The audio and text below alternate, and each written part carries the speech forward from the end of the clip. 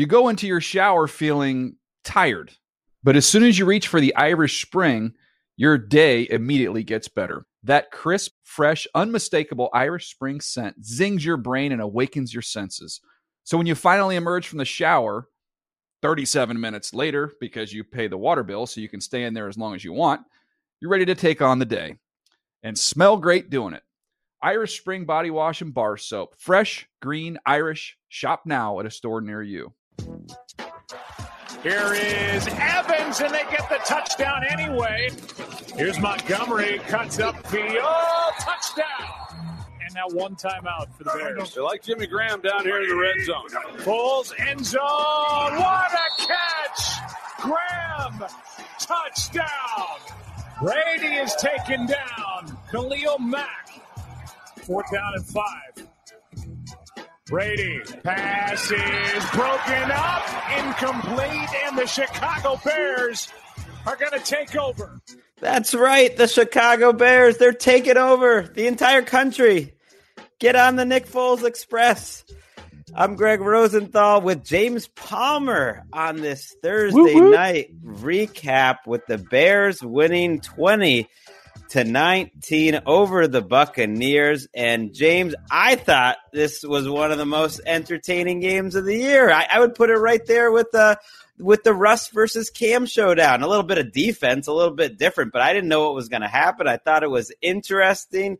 You don't seem as impressed with the Bears and Buccaneers and what they gave us. Down the stretch, you're right, Greg. It was entertaining, but like you mentioned Nick Foles, everybody jump on the Nick Foles train. Like I don't know how many text messages from my boys back home in Philly are going to send me going, "I told you, we should have never let Foles go." Because I still get those texts like every week. But I mean, the way him and Brady played, I don't think anybody's getting a statue built out in front of a stadium like the last time they squared off, because Nick Foles got one after he beat Brady. Between the two of them, I don't think either one of them played out of this world. No, that's true. And the sloppiness kind of just slowed the pace for me. The end saved it, I think. That's fair. So there was a ton of penalties. There's a ton of sloppy plays. There could have been about 6 Nick Foles interceptions. So I don't think your buddies should be texting after this game. I mean, the Bears had under 250 yards of offense. But it was a fascinating game, I thought, just because I wasn't sure how it was going to go the whole time. I think there was 5 lead changes, and you expected there to be a 6th. So let's start there. The Bucs get the ball back with under 1:30 to go. Brady, all he needs to do is get them into field goal range. The first play of the drive is a perfect 12-yard throw where Mike Evans gets out of bounds. There's about a 1:06 left. Like everyone watching, at that point, I'm thinking the Bucs are going to go win this game. And they did not go win this game. Now, what I'd like to go back a little bit behind it, though, like, why were the Bears throwing the ball? I mean, Brady should have honestly had probably less time to work with. If you look at the Bears' previous drive, I don't understand throwing it those last couple of times. To me, you were trying. It's Tom Brady. You should try to take as much time as you can. And to me, I was curious about a couple of the throws there. I do know the way the kicking history is in Chicago. I think that was part of it. That does exist, and I know that plays into it. But we should break down this because I mean, Brady putting I first thought Brady screaming at his offensive line on the sideline was going to be the most entertaining clip that we saw from this game. But I think another reason why it was fun. Yeah. And then 4. Yeah. Tom Brady does not realize after he throws an incompletion, seemed to kind of be in between receivers. I think that one was to Brate, that he was out of downs. He had to ask the official. He thought he had another down, a senior moment for the 43-year-old. Like I'm not going to put too much into this. They're missing some players, but he has said it. You don't really experience. You're only going to gain that chemistry, and you were around this team more than anyone in August. He says those sort of things a lot. He lives for moments like this, and these are the moments where you want to build that chemistry. And the Bucs sort of fell short, and he did too, not knowing, because who knows if he would have made a different decision on that play if he had known it was a 4th down. Exactly, and we don't know. All of it is new, right, Greg? Like the communication. What is Byron telling him in his ear? Is that something that McDaniels says every single time? You would think at 43 in Tom Brady's career, he would know the downs, but all of it is new in terms of the communication from the headset back to Brady, how the play comes in, how the communication, the chemistry goes with him and his teammates. The first play is Mike Evans. That's who he's really grown the chemistry with. But look at who else is out there. They're only a couple of games into that. Every time I talk to Byron, every time Tom Brady addresses us, we're learning all of this for the first time. This is the first time we're going through X. This is the first time we're experiencing Y. But the other part of this is you would have loved to see Brady go through this with who we think will be the guys he's going to down the stretch and into a playoff run. No Chris Godwin, no really Leonard Fournette. Mike Evans could barely run out there and was playing on pretty much one leg. He's now lost O.J. Howard, and Cameron Brate's first catch of the season was a touchdown a year ago. Now, he's had really good chemistry with Brate in camp, but he has barely been on the field. Scotty Miller was leading this team in receiving, but he came into this game banged up with a hip and a groin injury. He was pretty much insignificant today. So he's going to guys that he hasn't really gone to before, but the whole operation of it is something that we probably wanted to see better, right? Obviously not forgetting the downs. I think that's probably part of it. But the operation of that final drive, we do want to see them take a step now that they're, a quarter of the way into the year. I've been with them, every single game this season, and they've grown here. They learned this. We've seen the biggest thing to me is the red zone between Mike Evans and Tom Brady has been perhaps the biggest growth that they've had. The nonverbal communication with the two of them down there is brilliant. It's a head nod, it's a wave, it's something, and they changed the play, and they've been great down there. But I don't think he really had everybody at his disposal, but everything is new. We wanted to see probably something better come out of it, and obviously Brady probably wanted something better out of himself. It's a really good point. His leading receiver tonight, who looked good, was Tyler Johnson, and then Gronk was second. Yeah. And Gronk was like, going for balls that weren't actually intended for him, and was a target on the second to last play of the game. And he's not moving well. I mean, I'm almost a little bummed out, like watching Gronk lumbering down the field when they set up a nice screen for him. And it's just, everything looks a little bit awkward.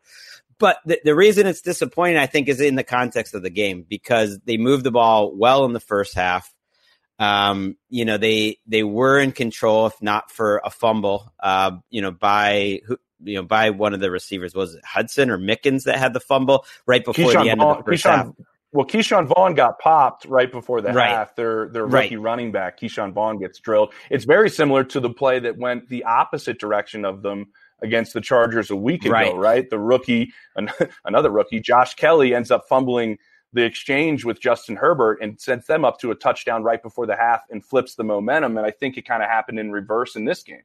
It did, but so the Bucs looked more in control. Their defense, for the most part, played well, but there's been some recurring issues with this Bucs team. Number one, like the penalties. Like a lot of these games, they have a lot of penalties. Tonight was sloppy. You saw Brady going crazy. But the thing that surprised me more, and this is where we should give a lot of credit to the Bears, is Brady gets the ball back with under 3 minutes to go, and the lead's still at that point.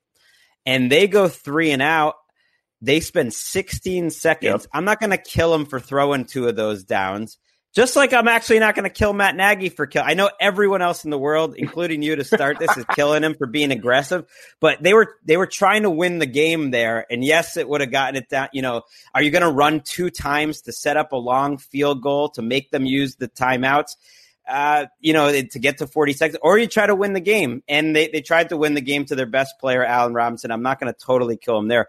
I'm going to kill the Bucs O-line a little bit just because I'm so surprised. They've played so awesome. I really respect this guy, Brandon Thorne on Twitter, who watches more, offensive line tape than anyone. He had 3 Bucs on his all-pro team through a quarter of the season. He had Wirfs, Jensen, and Marpet. Now, I think most people would agree with Jensen and Marpet in the middle. He said there's been injuries at right tackle, and he hadn't seen anyone better than Wirfs, so he's been a good pick.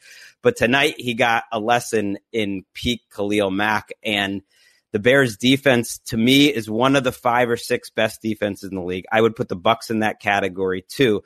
But tonight, it was kind of the Mac show. You put him against Wirfs. He's creating all sorts of damage.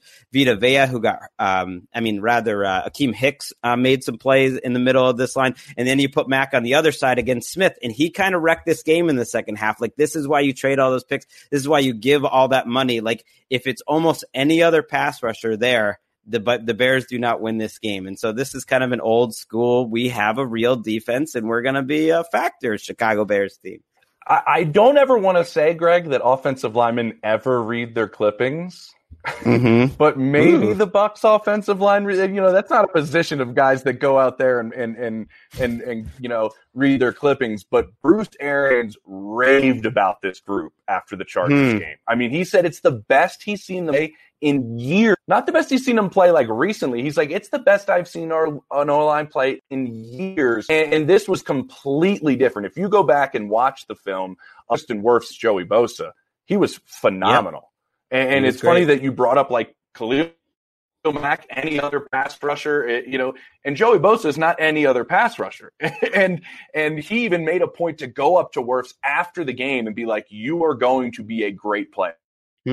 But man, they were smart to move Mack around because Donovan Smith has been an issue for them at left tackle. They have been upset with him early in this season, and he was manhandled a couple of times. And a distinct point that sticks out to me is the time, remember, late in the game when he sets out way too wide, and Troy Aikman makes the point to going, you can't let guys go inside with a guy like Tom Brady, right? Right. You want the pass rusher to go inside if you're a guy that moves and rolls out and can do things. You can't do that if you are the left tackle for Tom Brady. And Khalil Mack wrecked this game. I don't know what it's called. You had one tweet about it.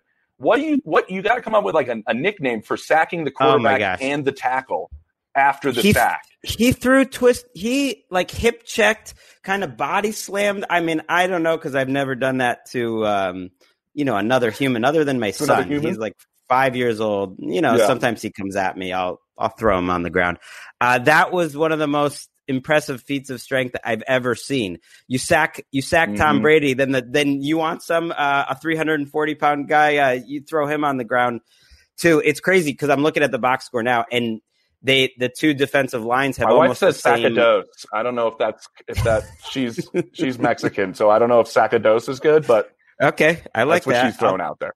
I'll take it. Yeah. The two defensive lines had similar numbers, the 8 quarterback hits and 3 sacks. So that's like a great night. But you expect that when the Bucs are going against Nick Foles, who holds on to the ball and took a lot of hits. And that's just sort of the story of his career. And you're going up a really good defense. You rarely see that with Tom Brady, who usually gets rid of the ball more quickly. He had to just duck into one of the sacks tonight. And that's where you see like, they're doing well. I've watched them a lot, and we'll talk about the Bears in a second, but I've seen them be good in spurts. And I don't think if you haven't watched the Bucs every game, and I know you have, James, so that's why I'm asking you, like, I don't think their offense has been quite as good as people think. They had that big second half against the Chargers, but that was kind of it. That doesn't mean everything's solved. That's okay. You can win games with this defense, clearly, but they're working through some things. Ooh, what is that? They really are. And actually, that was the opposite of the way the first several games went. They were starting so well, and they were coming out of the gate great, and then they weren't finishing. I mean, if you go look at the second half numbers for Brady before last week, they're not good. I mean, they weren't finishing games very well at all, and then that game was kind of the opposite. I think after that fumble we brought up earlier, Brady had a perfect quarterback rating. Before we go, I do want to ask you, like, what's your faith in this Nick Foles-led Bears team? Because Bears fans like to get in my mentions and say, like, we don't believe in them enough. And this night had a little bit of both. Like, I'm no more confident in this offense after tonight than I was really going into it. And yet, they find a way to beat a good Bucs team.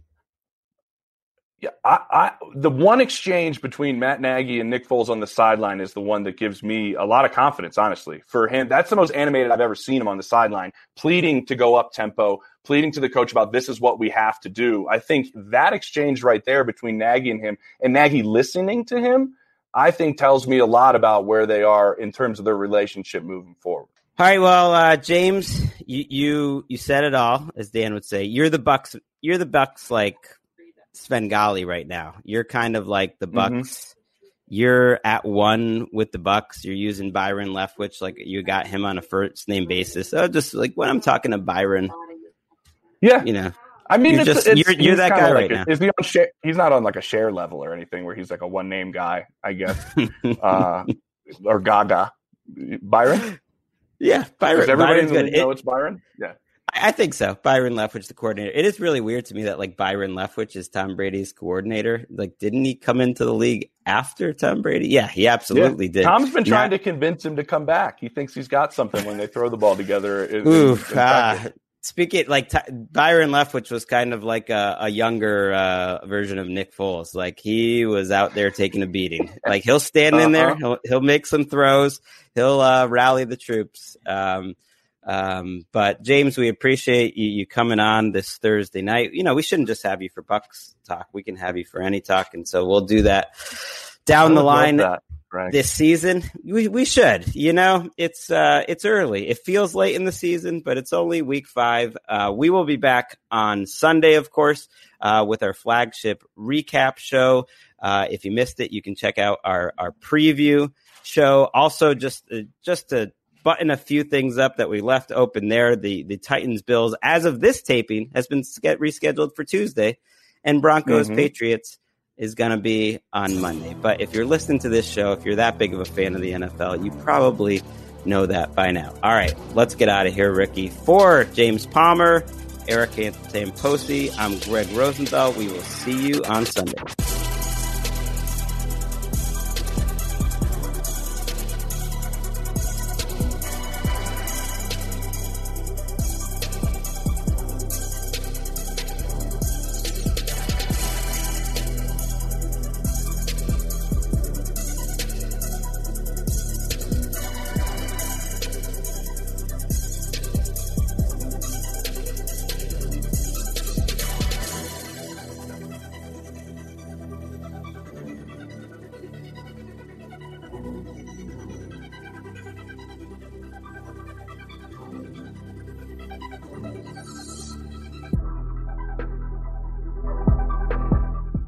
You go into your shower feeling tired, but as soon as you reach for the Irish Spring, your day immediately gets better. That crisp, fresh, unmistakable Irish Spring scent zings your brain and awakens your senses.